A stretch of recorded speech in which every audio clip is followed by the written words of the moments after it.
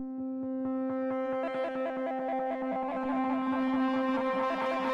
other book has so profoundly impacted so many lives as the Bible. Welcome to Simply the Bible, the Through the Bible teaching program of Pastor Daryl Zachman of Calvary Chapel, Treasure Valley. Today we see where an angel tells Daniel about a vile king who will come and place an abomination in the temple that causes desolation. This is a prototype of the future boastful and blasphemous king we know as the Antichrist. We hope you join us as Pastor Daryl continues in Daniel chapter 11 on Simply the Bible. We are in a section of Scripture that has given some Bible skeptics such trouble that they have denied that Daniel is the author of it or that he wrote it when he said that he wrote it. The only reason that they do this is because they do not believe that God can speak of the future with the same accuracy as though it had already occurred. But this speaks more of their unbelief than of the Bible being unreliable. Daniel was visited by an angel who revealed to him what would happen after the reign of the Persian kings.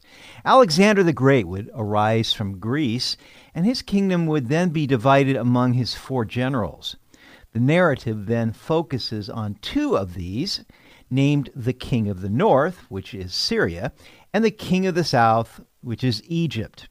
As we saw yesterday, these predictions of the various kings, their wives, children, and their intrigues precisely agree with secular history. It is, in fact, history told before it happens.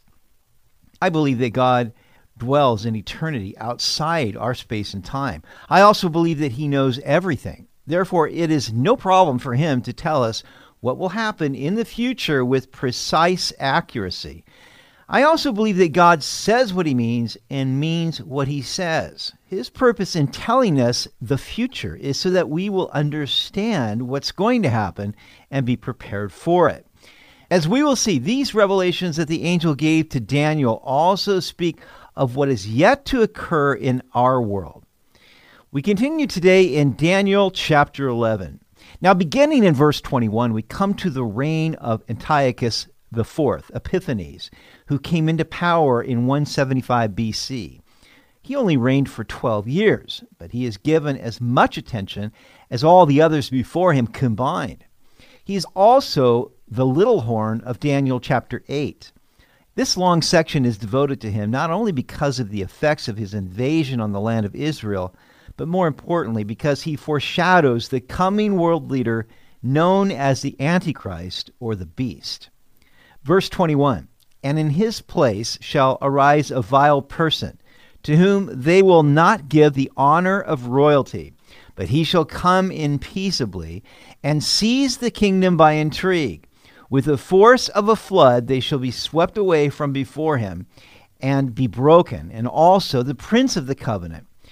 And after the league is made with him, he shall act deceitfully, for he shall come up and become strong with a small number of people. He shall enter peaceably, even into the richest places of the province, and he shall do what his fathers have not done, nor his forefathers. He shall disperse among them the plunder, spoil, and riches, and he shall devise his plans against the strongholds, but only for a time." So Antiochus was the king of the north here, Antiochus IV. He took to himself the name Epiphanes, which means the illustrious one, or God manifesting. The scripture calls him a vile person. The throne rightly belonged to Demetrius Soter, the son of Seleucus IV, but he was very young at the time, so Antiochus claimed to be his lawful protector. He won the hearts of a small group of people, and with their support, he became strong and seized the throne through intrigue. He was accepted as ruler because he was able to turn aside an invading army. Not only did Antiochus Epiphanes sweep away the rightful heir, but he also deposed Onias III, the high priest, called here a prince of the covenant. He then redistributed wealth, taking from the rich and giving to his supporters, thus giving him even more favor with them. Verse 25, he shall stir up his power and his courage against the king of the south with a great army. And the king of the south shall be stirred up to battle with a very great and mighty army, but he shall not stand, for they shall devise plans against him. Yes, those who eat of the portion of his delicacies shall destroy him. His army shall be swept away, and many shall fall down slain. Both these kings' hearts shall be bent on evil, and they shall speak lies at the same table. But it shall not prosper, for the end will still be at the appointed time.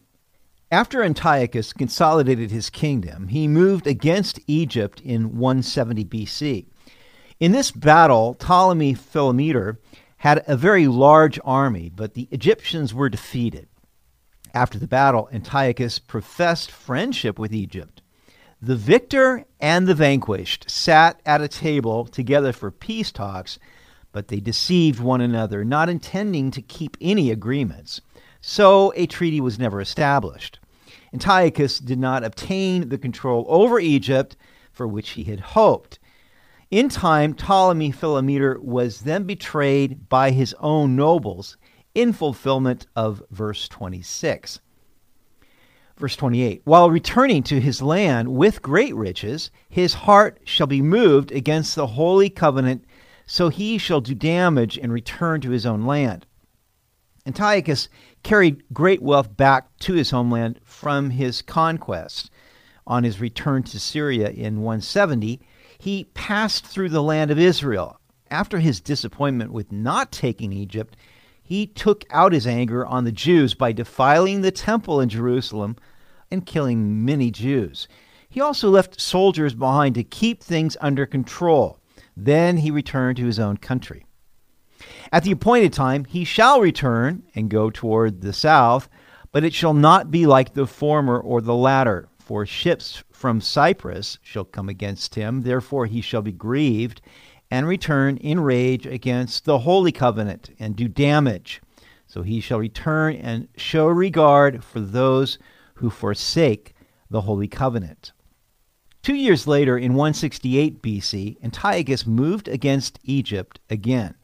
He was opposed by the Romans who had come to Egypt in ships from the western coastlands.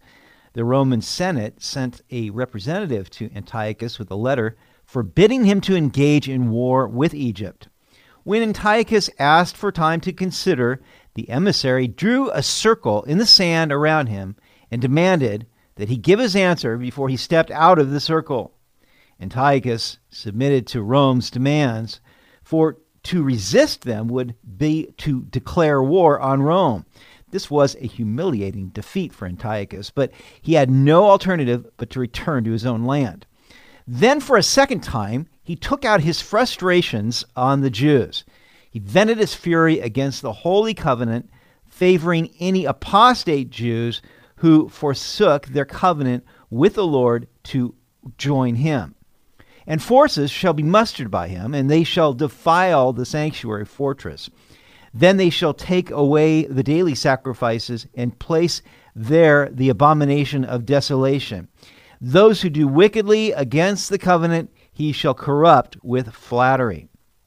Antiochus sent his general Apollonius with 22,000 soldiers into Jerusalem on what was purported to be a peace mission. But they attacked Jerusalem on the Sabbath, killed many people, took women and children as slaves, and plundered and burned the city.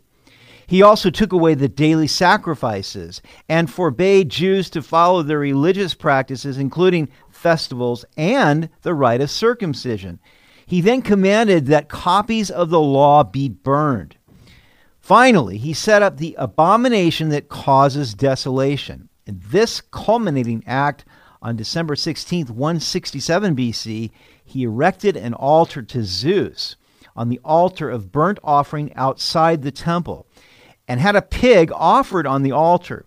The Jews were compelled to offer a pig on the 25th of each month to celebrate Antiochus Epiphanes' birthday. He promised apostate Jews great reward if they would set aside the God of Israel and worship Zeus. Many in Israel were persuaded by his flattery and his threats and worshipped this false god. But the people who know their God shall be strong and carry out great exploits, and those of the people who understand shall instruct many. Yet for many days they shall fall by the sword and flame, by captivity and plundering. Now when they fall, they shall be aided with a little help, but many shall join with them by intrigue. And some of those of understanding shall fall to refine them, purify them, and make them white until the time of the end, because it is still for the appointed time. So a small remnant of Jews remained faithful to God through these trying times. According to the apocryphal books of 1st and 2nd Maccabees, Mattathias, a priest, was the father of 5 sons. In 166, Mattathias refused to submit to this false religious system. He and his sons fled from Jerusalem to the mountains. The profaning of the temple stirred up his righteous indignation, so he began to fight against this evil rule. He challenged his sons to take up the fight and give their lives for God and this righteous cause. One of these sons was called Judas Maccabeus, the Hammerer. He began with only a few poorly armed men. They went against the Syrian forces and began to defeat them. They did tremendous exploits, and God strengthened them and went before them. As the movement became popular, others joined them. The suffering that the faithful endured served to refine and purify them. This became known as the Maccabean Revolt. In 164, Judas Maccabeus came to Jerusalem, drove out the garrison that was there, and cleansed the temple. They began again the daily sacrifices to God. As they went to relight the golden lampstand or the menorah, there was only enough oil for one day. It was a 7-day process to make more oil. For 7 more days, the oil continued to miraculously burn in the lampstand until they poured the new oil into it. An annual celebration of this event became the Feast of Lights, which is also known as the Feast of Dedication. We know it today as Hanukkah. Antiochus did his best not only to exterminate the Jews, but also to eliminate their religion from the earth. He promised to reward the Jews who followed his orders. This was a time of testing and refining for the Jews. They had to decide whether to obey the God of their fathers and possibly be killed, or to submit to the pagan Syrian leaders and live as traitors to their faith. Antiochus IV Epiphanes died in Persia in 163 BC. He was judged insane, and it was no wonder people called him Antiochus Epimanes, Antiochus the madman. The angel closes this section by reminding Daniel that what he revealed had implications for Israel in the time of the end. Although he spoke about leaders who would appear after the fall of Persia, the events surrounding Antiochus Epiphanes related to events that will occur to the Jews during the end times. As we will see next week, Antiochus Epiphanes is a prototype of the Antichrist. Beginning with verse 36, we will see that Daniel is transported into the future where he sees what will happen as this man of sin becomes a world leader. He will do many of the same things that Antiochus did, but he will meet his demise when Jesus Christ returns at the end of the Great Tribulation with angels and saints. You won't want to miss it. You've been listening to Simply the Bible, the Through the Bible teaching program of Pastor Daryl Zachman of Calvary Chapel, Treasure Valley. For more information about our church, please visit our website at calvarytv.org. That's calvarytv.org. If you have any questions or comments, please contact us through our website. To listen to previous episodes, check out our Simply the Bible podcast, and please leave us a review. That helps a lot. On Monday, we will look at Psalms 62 and 63, where David waits on the Lord alone to be his defense and strength. He seeks God early in the day, and throughout the night he watches. We hope you'll join us as we continue teaching in God's Word on Simply the Bible.